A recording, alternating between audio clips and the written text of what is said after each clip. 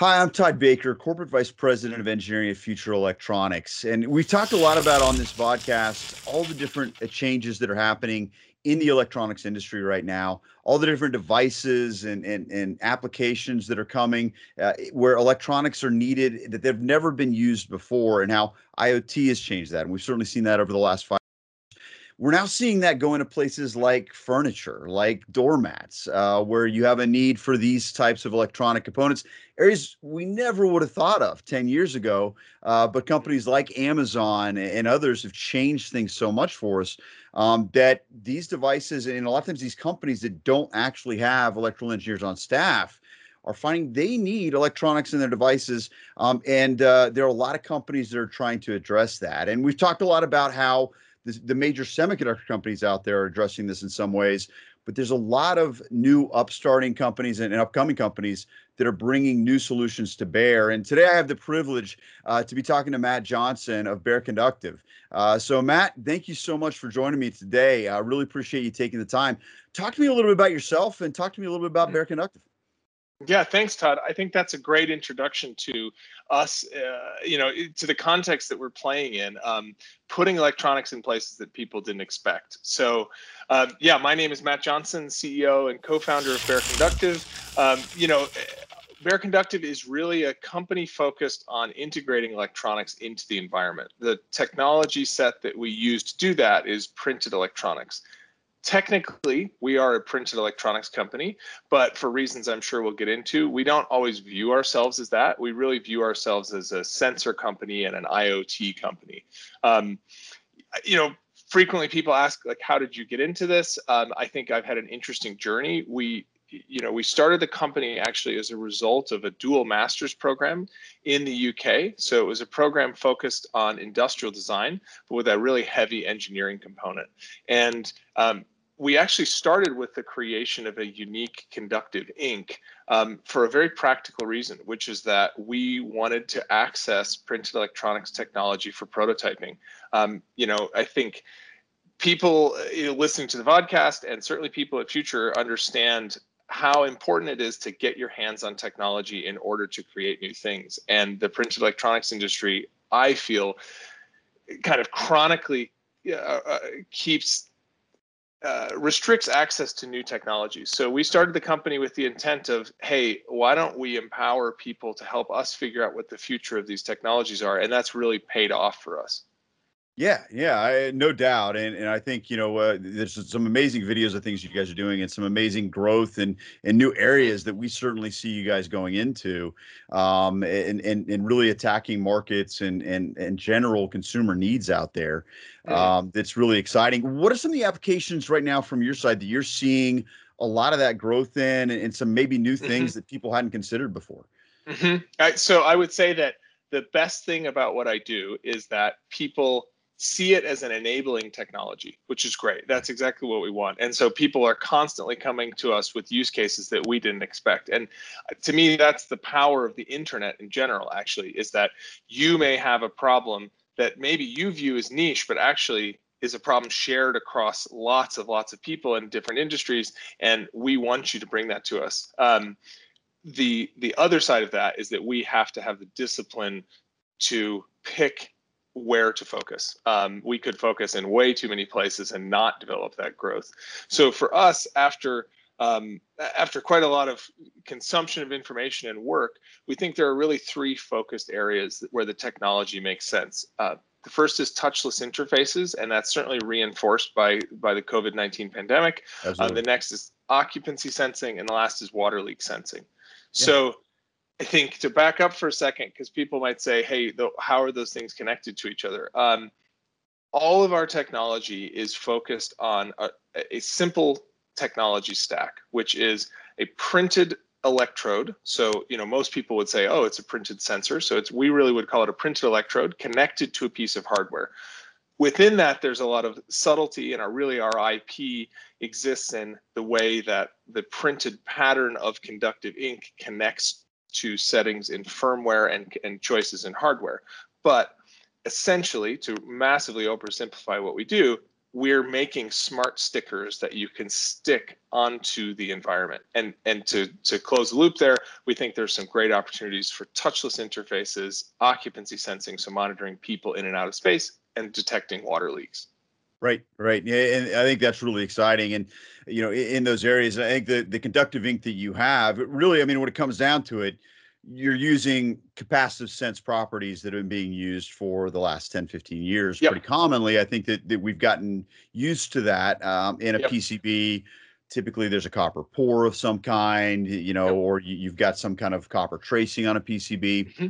What's the benefit, compared Sure. to that? I think the solution that we've seen typically, has been that or an ITO layer on an LCD screen. Or, I think in some cases we've got engineers that we've seen doing that on like a flex board, but it's still just a Yeah. copper core on flex. Yeah. So what's the benefit of your conductive ink compared to maybe those more traditional solutions?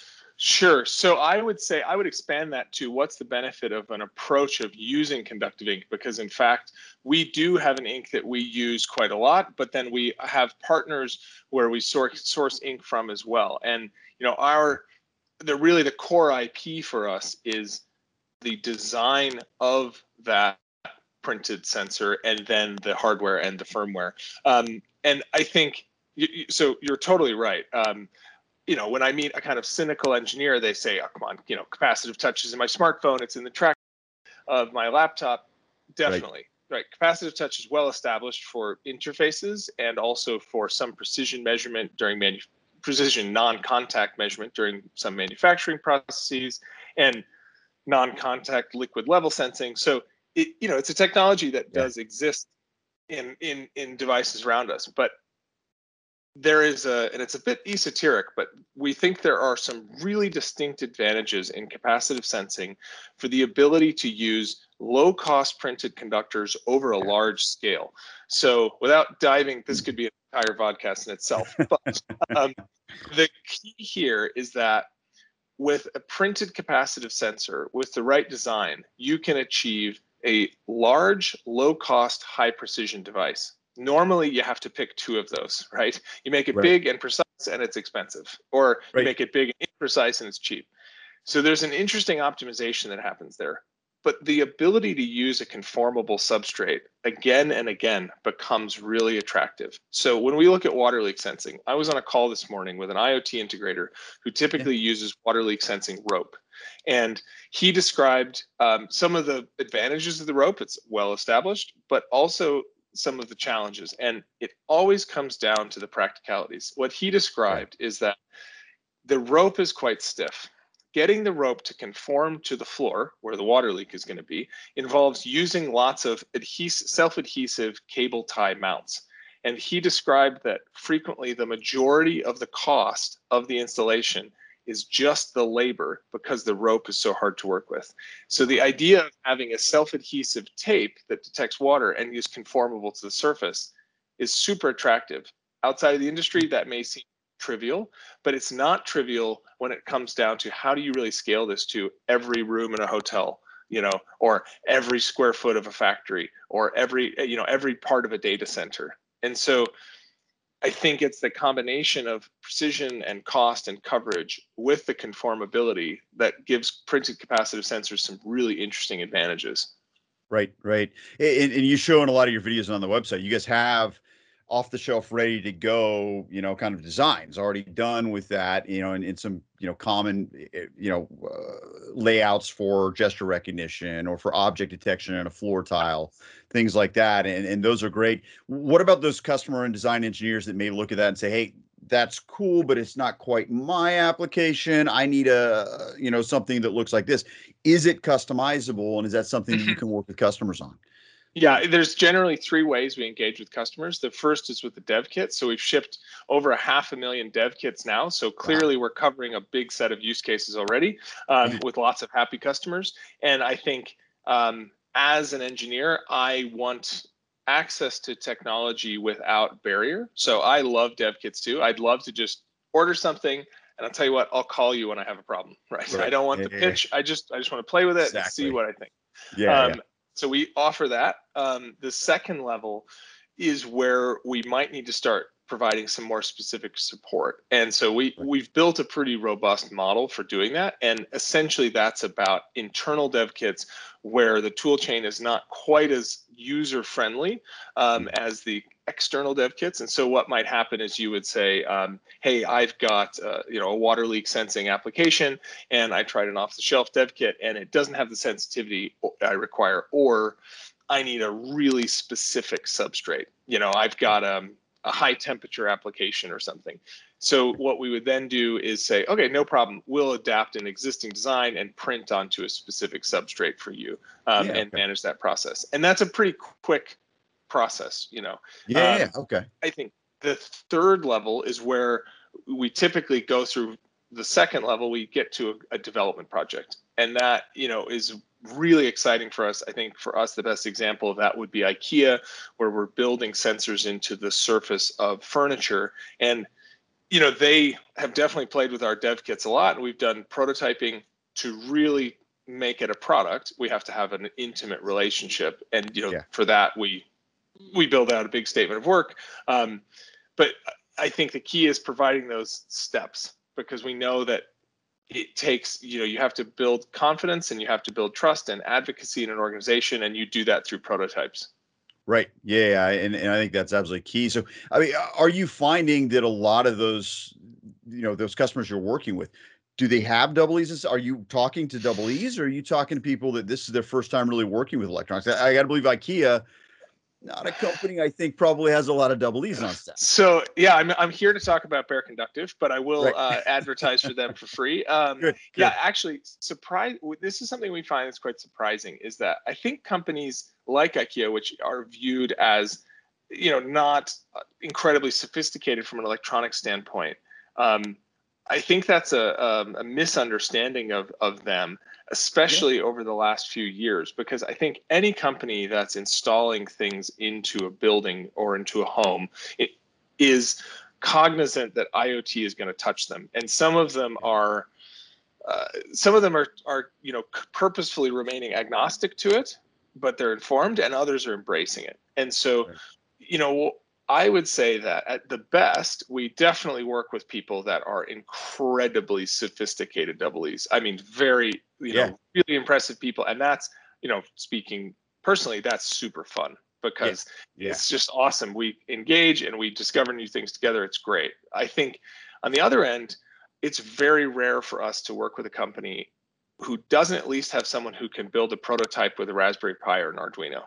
Right. And I think I would say 10 years ago, the Arduinos were viewed as toys, and they were kind of degraded for their ease of use and their lack of capability. But I think people maybe miss the point a bit. What we see now is that actually we can build a dev kit that's in the Arduino universe, and any customer that we work with is capable of following a tutorial and getting something to work. And the benefit there is that then I'm not pitching to them, they're calling me for support. Yeah, right, they exactly. Say, hey, I built something cool, my boss loves it, but how do we actually make this work for real? How do we make 1,000 of these or 10,000? That's a great conversation, because then I just call them and say, oh, okay, have you tried this? Have you tried this? Hey, by the way, why don't we take this to level 2? We'll do some customization for you. Right. And is that where you see a lot? Because I know you guys have your sensors that you guys, have already created for water detection, for gesture recognition, and that kind of stuff. But are you seeing a lot of customization of the actual application circuit tied into your ink? Yeah, I mean, it's probably something I would like to. You make me think I should probably chart that, because I get the sense intuitively we are doing half as much now as we were doing in March.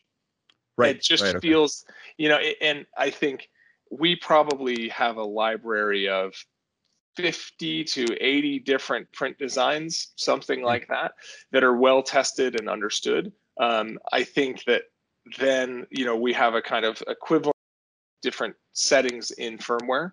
But actually, out of that, there's probably 20 designs that are really useful. And so it was hard to know when we started how much customization would be required. would we Right. need a library of 10,000 different things?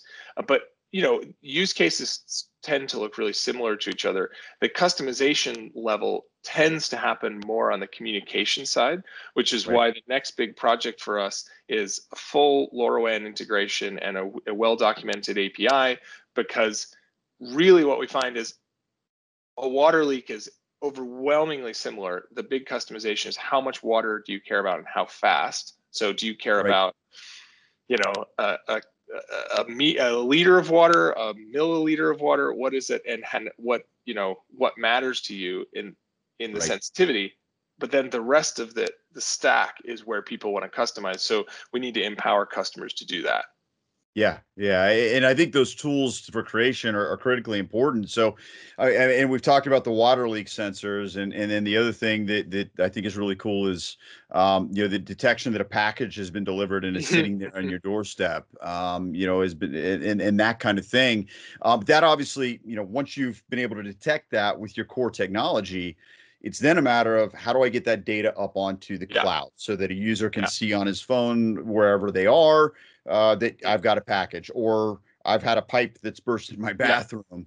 yeah. Those kinds of things. What tools are you guys providing and things like that to help a customer that's doing the design get that information up onto the cloud? Yeah, that's a great question. I think from a technology perspective, it seems the most straightforward. I would Right. say a layperson would go, I've got a smartphone, I've got tons of apps. But Yep. from a infrastructure perspective and a cost perspective, it's unquestionably the most challenging aspect of our business. I think for that reason, we haven't delivered any consumer-facing connectivity yet, because of the complexity of the number of devices and the number of standards that we have to interact with. So right now, we're really focused on delivering to large customers that have a contiguous infrastructure. We think that LoRaWAN is really the winner in our space. Yeah. We have built other low power radio solutions which are very bespoke to specific customers, which have proven the basic concept of the technology, but LoRaWAN is making it much more portable. And I think we envision that there will be a moment where there will be able to be configuration of the sensor done on the phone as well, Right. because we think there's a lot of value in how tunable our sensors really are. But the way that we really deliver that is still a bit open. Yeah. Yeah. Yeah. So put another way, we love when customers have the ability to interact with an API and have an understanding of what kind of data might matter to them and what kind of data might, what the prioritization is. That's something we can respond to really well. Right, right. And I think that makes a lot of sense because every single design out there has to be customized in some way. I think it's very Yeah. hard to find this is the one way everybody's going to do it this way. That's certainly not what we see in the engineers that we work with, within our customer base.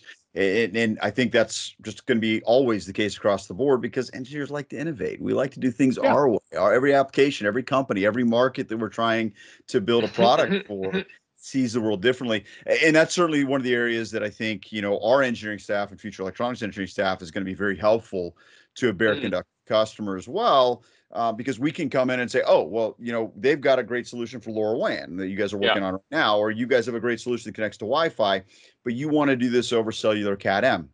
No Yeah. problem. We know exactly how to do that. We've done 100 Exactly. designs, connecting a CAT-M to the cloud, or connecting maybe a unique LoRa solution to the cloud. Yeah. And so it's those kinds of things that, I think with the engineering staffs working together of, the customer engineer, the design engineer that's building the product, the Bear Conductive engineering staff with what you guys have created, and then the future electronics AEG helping to customize some of that wireless solution and that IoT solution. I think that's a really powerful combination that's going to accelerate time to market. Whether you are, a more sophisticated company like IKEA, who does have a lot more engineering staff than maybe we would think, or if you are a building materials company that's just doing tiles. You never Exactly. thought you'd need electronics before, but all of a sudden you're selling a product into Home Depot, and you need to make this easy for the tile installer. I think between our companies, we can absolutely help make that a very successful endeavor. Um, I I agree. I couldn't say it better. That I think the building materials example is great. It's exactly what I was mentioning, where they, that hypothetical company is aware that IoT will touch them and that there may be value to be created from engaging with it. yeah, But whether they like it or not, they're going to butt up against it. And I think yeah, one of the barriers is feeling overwhelmed by an entirely new technology set. And I think people who are working in IoT tend to have a collaborative mindset, in my experience, and yeah, realize that partnerships are the way to make that work. And so, and that's not true of every industry. And so, for that tile company, I think they should see that future working with Bear is an amazing way um, to create a strong partnership, which allows them to take care of that whole stack. Because if they approached us, I would say, look, we are great at detecting something behind the tile, whatever the use case is, and yeah. we can get that information to the internet in a limited set of ways, but it exists in an entire context around, and that context is really critical. And so, Future provides so much experience and other technology which makes the application that much stronger. Yeah, yeah, and absolutely our goal. So thank you for that. And I think the partnership here, I think, is a phenomenal thing. And in the areas of technology and the whole, the engineering customers that are coming out of what you guys are doing is really incredible. And I think opening Mm, up a whole new world to where electronics are going to play over time, which is going to be a lot of fun to watch and a lot of fun to be part of. And I think mm, that's you mentioned the community of engineers and how there's not, we're willing to help each other in the IoT space. We work yeah, together because we're all excited about it. We all want totally. it to be successful. And so, we don't see when our competitor maybe comes up with something cool. It's not one of those, oh gosh, so, they beat Yeah, me to it. It's, wow, that's awesome. Now we've got a whole lot of the stuff I can do. I can learn from what they've done and maybe even, take the next yeah, leap with that. yeah. And that's one of the fun things about engineering these days. I think that that partnership, that desire to see everybody be successful, is Mm, a really cool thing. So, mm, well, Matt, definitely. I can't thank you enough for the time. This has been an absolutely incredible conversation. For anyone that's watching and has your own designs where you're looking to integrate some Bear Conductive product into your designs, or if you're just interested in finding out more, please Mm. feel free to email us at shapingthefuture@futureelectronics.com. Again, that's shapingthefuture@futureelectronics.com. We'd love to help you out with your design, make you successful, make introductions to the Bear Conductive team. And again, can't thank you enough for the time today, Matt. All the best. Yeah, thank you too, Todd. See you soon.